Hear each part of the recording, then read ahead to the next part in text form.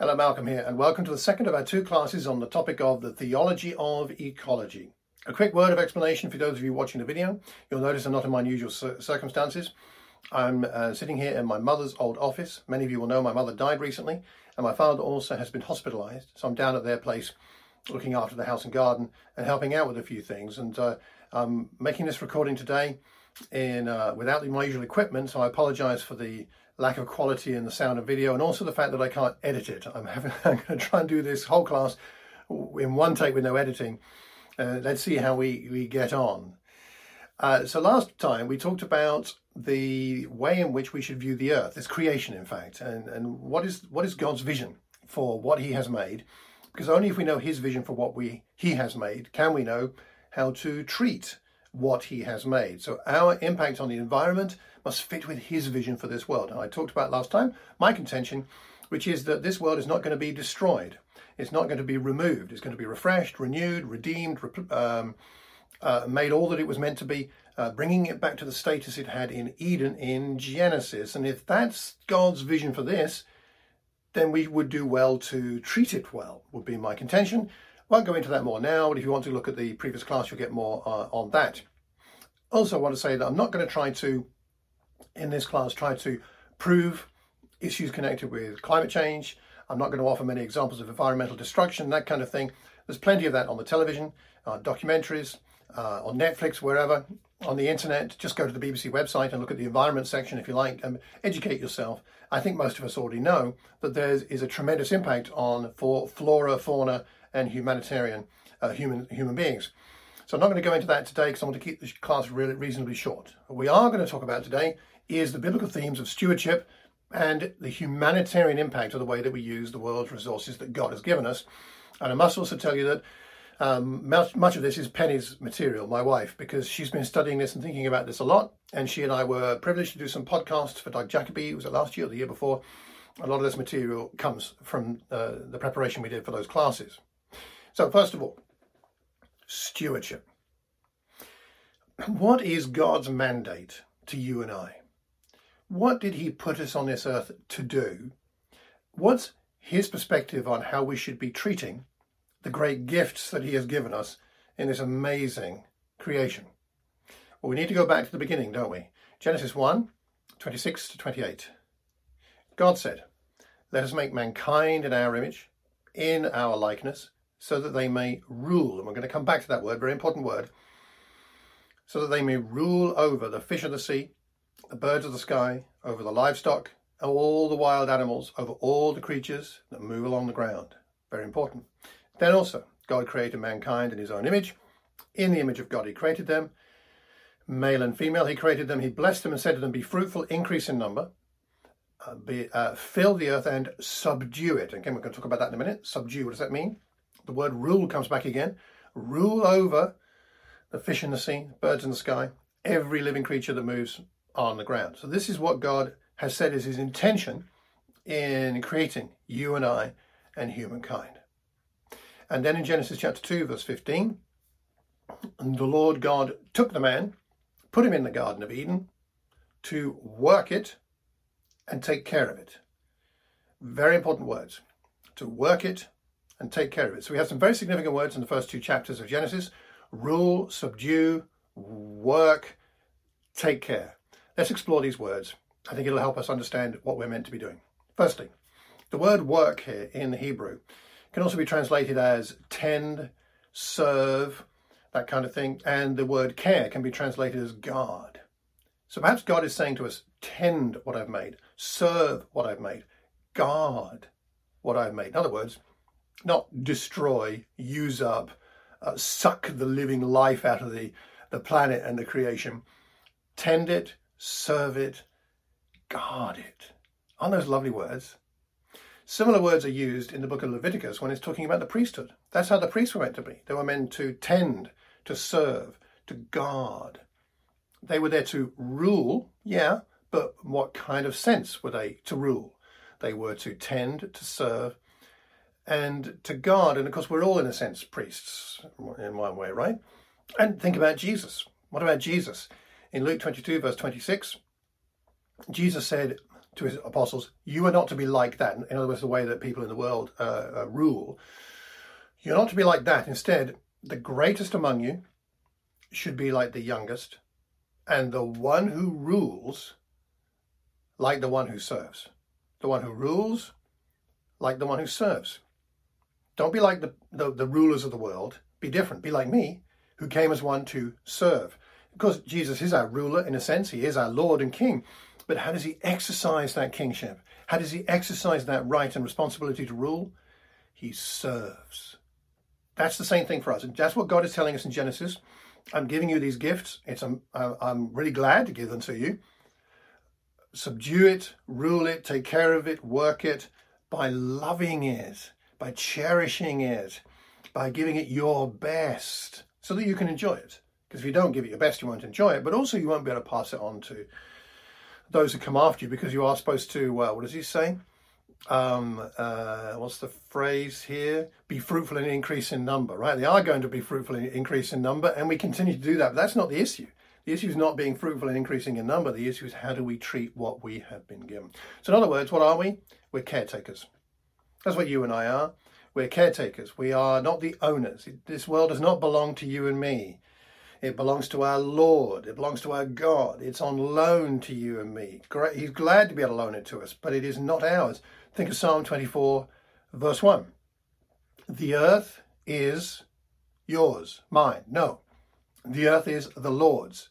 And everything in it, everything, every single thing, every single animal, every single insect, every single microbe, everything in it, the world and all who live in it, everybody, it belongs to the Lord.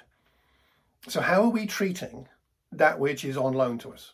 How are we doing it, taking care of what God has given us? You've probably heard the old adage that if you borrow something, you should always return it, at least in the same condition in which you received it, and possibly better. Could you leave a room tidier than when you first came in? I'm sitting here in my mother's office. That's something that she said to me from time to time. Make sure you leave somewhere better than you found it. Shouldn't we leave people better than we find them? Shouldn't we leave this world better than we find it when we first come into it? One of the recent things that's been in the news is the fact that they're finding plastic in breast milk these days. And I offer that not to say, because is that harmful or not is another question, but just the very fact that there is plastic in breast milk is something to be thinking about. And again, I'm not going to give you lots of statistics today. They can be argued, of course, but nonetheless, there is great degradation in our planet today, and it is having a terrible impact on the flora, the fauna, and of humankind in general, especially those vulnerable. We'll talk more about in a minute.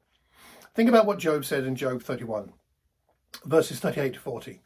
And he's got a clear conscience here, but he's saying, if my land cries out against me, he's got this idea that, and I know it's poetic, but this idea that land could cry out against him if he had not taken care of it properly. If the land cries out against me and all its furrows are wet with tears, if I've caused pain to the earth, if I have devoured its yield without payment, or broken the spirit of its tenants, then let briars come up instead of wheat, and stinkweed instead of barley. And Job has a clear conscience that he's treated his tenants and his land well, but he's saying, I know it would be wrong if I didn't do that. If I mistreated the tenants and if I mistreated the land, it would cry out against me. Is our land crying out against us by the way that we're treating it? Something to think about. So this first part of stewardship, you and I have been given a steward's responsibility to look after what God has given us. And consequently, we need to think about what impact that's, how we're doing with that, and the impact that's having on other people. The way we treat this world is meant to glorify God and to benefit all who are in this world to be able to use the resources that God has given us. So that's stewardship. Now, secondly, let's talk about compassion. Let's talk about the humanitarian impact, and in fact, the impact on animals as well, not just humans. So we're talking about here about what's the right attitude to have towards the impact on the way we use the world's resources on humans and animals, and perhaps plants as well. So compassion might be the point here. Let's think about God's perspective on work and rest and refreshment and replenishment. The Sabbath is the obvious example from the Old Covenant. Why did God give the Israelites the Sabbath? Now, that's a whole other lesson in itself. lots of good reasons, but at least part of it is to do with the land, animals, the workers, everybody. So let's think about this. For example, in Exodus 23, verses 10 to 12, God gives this instruction. For 6 years, you are to sow your fields and harvest the crops. But during the seventh year, the Sabbath year, let the land lie unplowed and unused. Unplowed, unused. Just leave it be for a whole year. Then the poor among your people may get food from it, because some things will grow anyway without being tended and planted. The poor will get some food, and the wild animals may eat what is left. God cares about the wild animals, not just the domesticated ones, not just the ones like an ox or a horse or a donkey. The wild animals will eat what's left. Do the same for your vineyard and your olive grove. So 1 year and 7, leave it all be. 6 days do your work. So here's the week as well. On the seventh day, do not work, so that, why? So that your ox and donkey may rest. He cares about the ox and the donkey. And so that the slave born in your household and the foreigner living among you may be refreshed. In other words, not only you have a Sabbath, but your slave have a Sabbath. They may not be Jewish. They may not be of the people of Israel. Let the foreigner living with you, don't beat them to death with 7 days working. You have the Sabbath off, but make sure the other people in your household have the day off, and make sure that your, ox and donkey, in other words, your animals, also have time to get refreshed. He cares. God cares about the animals. And yes, there's a practical element here, because if you overwork an animal, of course, they won't be productive. But nonetheless, this is God's instruction. In other words, it's all about take care of what you've got, steward it well, have compassion. In Deuteronomy 25, verse 4, God says, do not muzzle an ox while it is treading out the grain. In other words, while it's doing you the work that you want it to do, treading out the grain, let it eat. Don't muzzle it. You've got to feed it. You say, well, that makes sense, but just think about this for a minute. In terms of the emotional impact of that statement, let me quote to you from a book by Sandra Richter. I recommend her books if you want to look her up. Dr. Sandra Richter, R-I-C-H-T-E-R. You'll find some very helpful material there. She says this about this instruction. The average Israelite village experienced a shortfall of 15 million calories per year. These were not easy farming conditions, by the way, in the Near East at that time. So your average village, this is anthropologists and archaeologists working together, have calculated that the average village would suffer a shortfall of 15 million calories per year. That's a lot of calories. In other days, that would translate to roughly 60 days of food per family. So in the average 365-day year, there would be 60 days on which the family would not eat. Not because they're doing some kind of fancy fasting diet thing that you and I have a choice about doing, but because there was not enough food to eat on that day. Adults, children, everybody. Imagine that. That's what's going on here. Although this sort of hungry season is not a surprise to the anthropologist, it certainly helps the modern reader to humanize the experience of our biblical ancestors. I hope, she says, you are beginning to realize that when God commands the Israelites not to muzzle his 800-pound working bovine, he is talking to a man who is hungry. So it's all very well to say, yeah, don't muzzle the ox, because I've had my breakfast. But what about when you're hungry and you're not going to have breakfast, you're not going to have lunch, and you're not going to have dinner? Don't muzzle the ox. That 5 to 7 pounds of grain that the ox would consume over a single day of threshing made a difference. So it's hard to obey these commands. The point is that I know that some of us feel like it's really hard to figure out how best to manage the issues as to what I buy and the impact it makes. And some of us, I fear, just sit back and say it's too complicated. I can't figure it out.